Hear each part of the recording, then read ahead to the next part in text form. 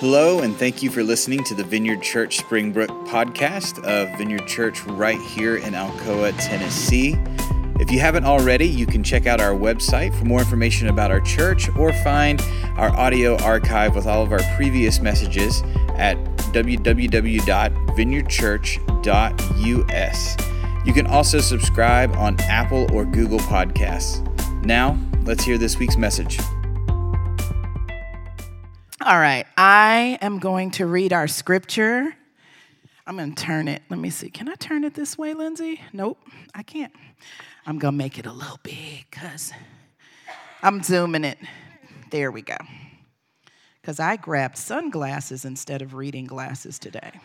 Because, that is how special I am. All right. It comes from Philippians chapter 2, 3 through 11.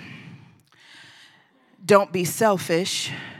Don't try to impress others. Be humble, thinking of others as better than yourselves. Don't look out only for your own interest, but take an interest in others too. You must have the same attitude that Christ Jesus had. Though he was God, he did not think of it equally to be the same as God, but something to cling to. Instead, he gave up his divine privileges. He took the humble position of a slave and was born as a human being. When he appeared in human form, he humbled himself in obedience to God and died a criminal's death on the cross. Therefore, God elevated him to be the place of highest honor and gave him the name above all names. Do I say something after I say that? There's another page. There's another page. I can't swipe, Lindsay. There we go. I'm going to read some more. Verse 10, that at the name of Jesus, every knee should bow in heaven and on earth and under the earth, and every tongue declare that Jesus Christ is Lord, to the glory of God the Father. This now is the word of the Lord. Thanks be to God. Thank you. You probably won't ask me to do that no more. Next week is happening. Hi, how are you? I'm Lindsay. I'm the pastor here. It's good to be with you. Go Vols. Yeah. I told someone last night, we were watching with some friends, and I made an announcement at the beginning that we were a basketball family, and then by the end, we were a football family. Again, was anyone there? Yeah, only one person, and you came today. Dave gets extra points in heaven. We don't believe in that, but sounds good. Yeah, that was fun. That was really fun. I drank matcha this week. Does anyone know what that is? I mean, I'm sure you know. I don't know. It's grass, and I'm allergic to grass, and so I sound like this. So I'm so sorry for my voice. Also, if you haven't tried matcha and you like fresh mowed grass, then get yourself some. It is $8 at Starbucks. So $8 to sound like this in front of a whole crowd. It's a delight. Let's pray. Jesus, I thank you for this morning. I thank you for your presence. We believe you're here. I ask that you would wake us up to your presence, that we would see what you're doing in this room, that we would see what you're doing in us, and that you would give us the courage to join it. Thank you for who you are. Thank you for who you are to me. And I pray in these next few minutes that you would, I don't even know the right word, that you would overwhelm us or baptize us with like this, just immerse us with an experience of you, with your love for us. In your name we pray, amen. So during the COVID quarantine, I probably, like you, ran out of things to watch on Netflix. Did you watch all of Netflix alongside me? I honestly still feel like that. I'm like, oh no, I've already watched everything on here. Now I'm at the point where the things that it suggests me are all in other languages. So it's like, that's probably too much TV over the last few years. But in this lazy haze of like, I felt like I'd watched everything. This show called Drive to Survive came on as like the next thing you should watch. I hear some woos. Have you watched it? Has anybody watched it? Sorry. And I guess, okay, on your Netflix, does it do this thing where you like, I guess, I don't know, move the thing on the thing and then the preview just starts before you have permission to watch it? Yeah. Okay. So I guess I just got sucked into the preview. And it's a show about driving race cars. And if you know me very well, then you would probably make what I would think is a very safe assumption that I am not the kind of person who would be into driving race cars. Like, that's just not really me. That's not things I'm interested in. No offense to all of you NASCAR fans out there, but watching people drive in a circle to me feels like Dante's first circle of hell, the limbo that you can't ever get out of. That's my assessment of NASCAR. But I'm bored. I've watched all of Netflix, and so I end up watching this show. And I don't just watch an episode of this show. I watch all of it. Every episode. Season 1, Season 2, Season 3, I think. I can't remember. I don't, and then I don't just watch the show. I get into it, like into it. Like Daniel would come in and I'm like, you will not believe what happened 3 years ago in this race. You know, and he's like, I won't. And who are you? And I have so many questions. And so I don't just get into the show. I then also get into Formula One racing, which is what the show's about. I get into Formula One racing to the point that I am Googling statistics. What you guys do with the Vols, I am doing with a race car. A race car thing that I've never used. And then I start watching races. And then I join not one, but 2 nerdy group texts about race cars. I am in. I love this. Like, I truly love it. I share the memes. I share the stats. I do all of it. I love it. There's a few reasons for this. And I know who you are, you nerds out there. Most of you are on my group text. And you will get this. There's a few reasons that Formula One to me is different than anything else I've watched. The first is this. It's not just driving in circles. It's driving in interesting circles. And that's very important. They have some curves and a hill or two. Here's the second reason I love it. There are only 20 people on planet Earth who drive Formula One cars. Now, technically, it's 22 this season, so don't, send me a hate email if you are a nerd, but I don't have time to explain all that. So there's 20. I checked yesterday, according to Google, yesterday, there are 7.78 billion people on planet Earth. 20 of them drive Formula One. That is elite in a way that I am embarrassed to love, but it is also a statistical anomaly. It's so fascinating to me. Only 20 people. And then here's the third reason that I love Formula One. Every team, there are 10 teams and only 10 teams, and they won't let America in. That's super fascinating to me because America gets to do everything, right? So it's fun when it's like, why won't they let us? You should watch the show. But anyway, there are 10 teams. Every team has 2 drivers.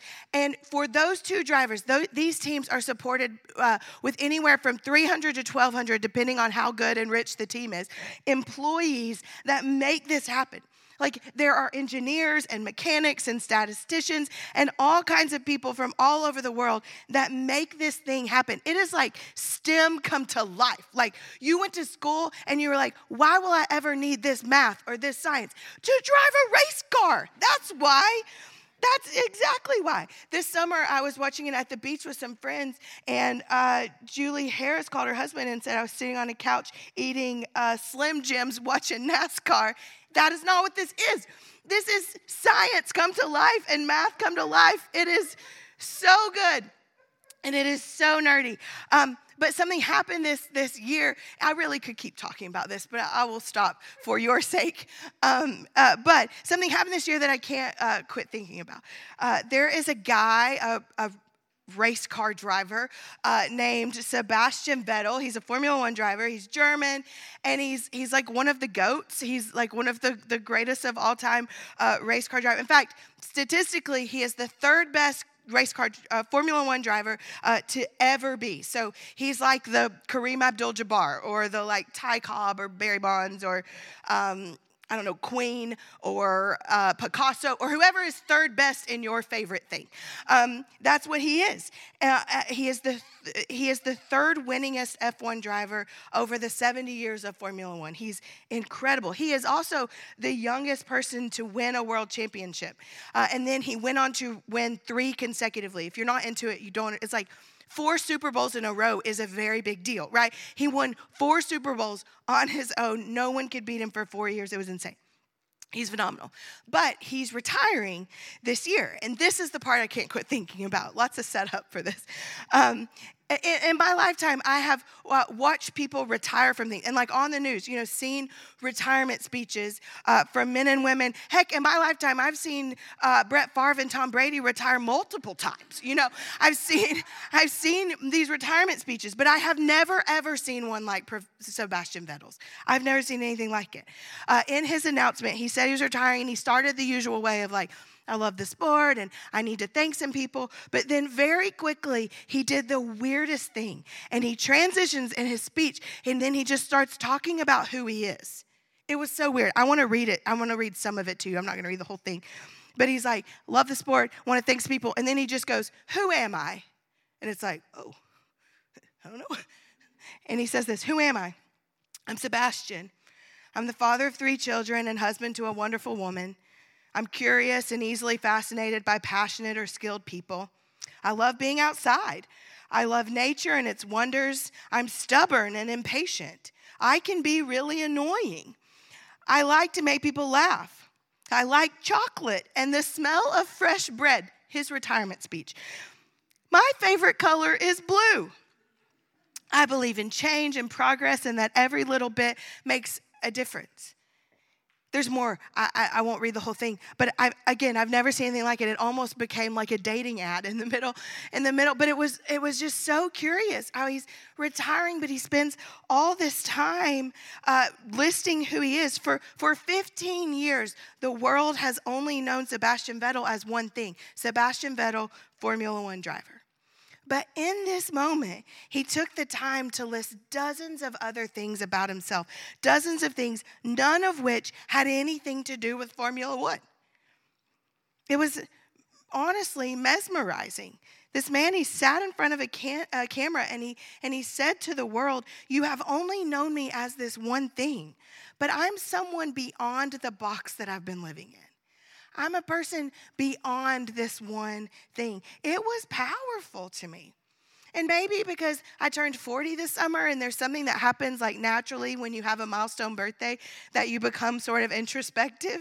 And so the question that he's asking answering in front of the world is a question I've been asking a lot in a deep level in my own life for the last few months. Who am I? What do I like? What do I want? Who am I? Sometimes that's a really scary question to ask, and sometimes it's a really exciting one. But I think it's always an important one. Who am I? Who are you? Is the question that we have been considering and playing with and diving deeply in with Jesus for the last 11 weeks. 11 weeks. We have spent 11 weeks talking about Jesus. A couple of weeks ago, we talked about this moment when Jesus, he had just fed a huge crowd of people, and then he walks on the water in the boat, and then remember, he goes to the kind of the other side, and the crowd has followed him to the other side, and they like want to make him their king, and they're fired up about him, and then he gives this speech, and he freaks them all out because he tells them to eat his body and drink his blood. You remember that? If you're new with us, welcome. We talk about these things. So there's this moment, and he weirds out this whole crowd. And then right after that moment, the crowd's leaving, and they're like, that was crazy. That was so weird. And Jesus, he looks at his disciples, and he was like, who do people say that I am? Like, why was that so shocking? Who do people say that I am? And they answer him. They say, some people say John the Baptist, and others Elijah or one of the prophets. And then Jesus turns the question on them, and he says, well, what about you? who do you say that I am? That's the question we've been asking for weeks. Who is Jesus? I don't remember a time in my lifetime when that question has ever been so important.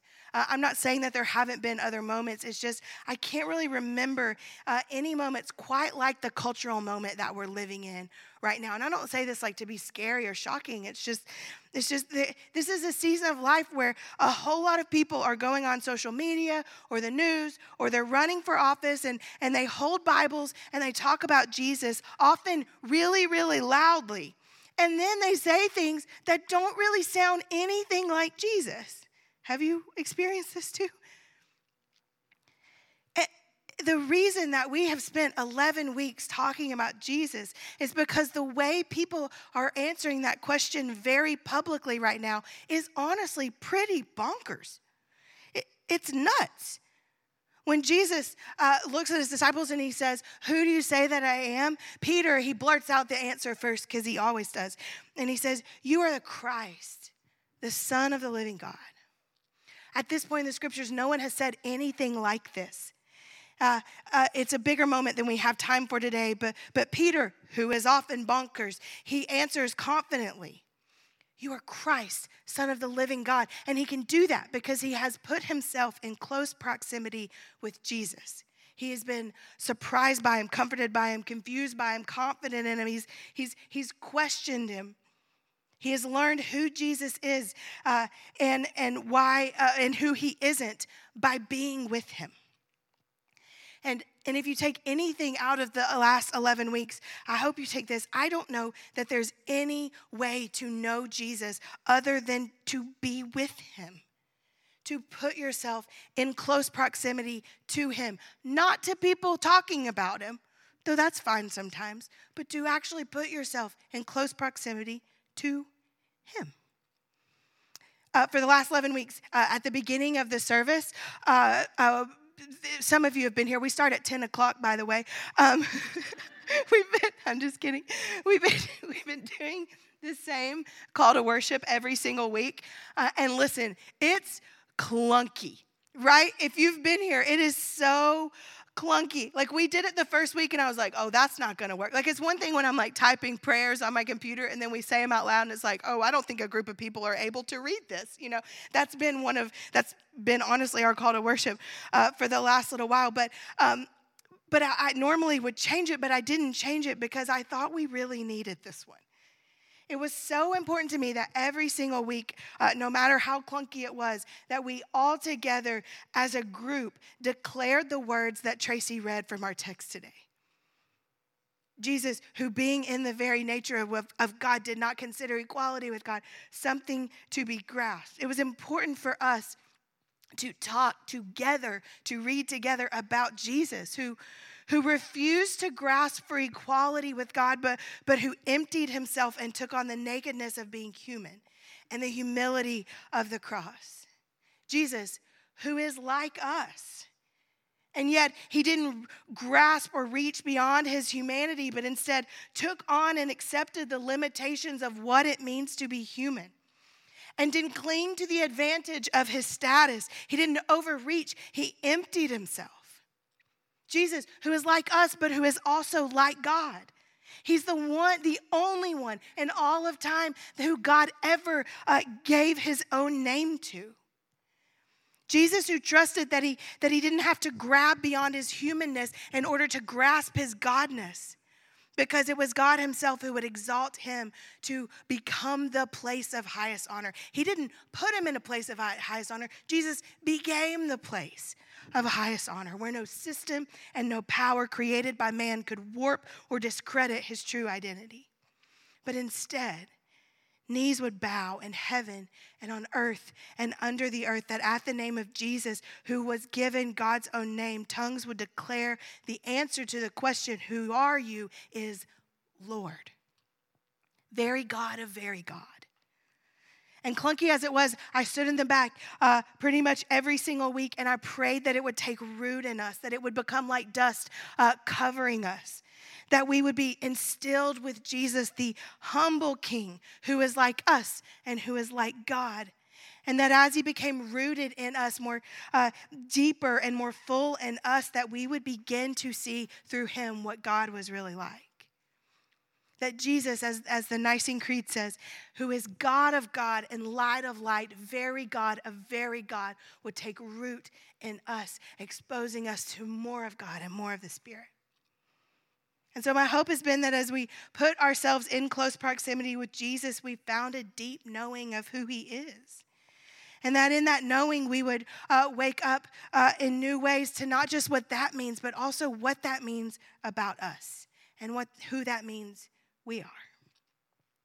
So here's what I want to do with the rest of our time today. We're going to do something a little bit different. It's something we do from time to time around here, but I want to kind of turn the tables and let you all do some of the work today. Again, we do things like this pretty frequently around here because we believe deeply and often quite annoyingly about in the process of discovery here at Vineyard Springbrook.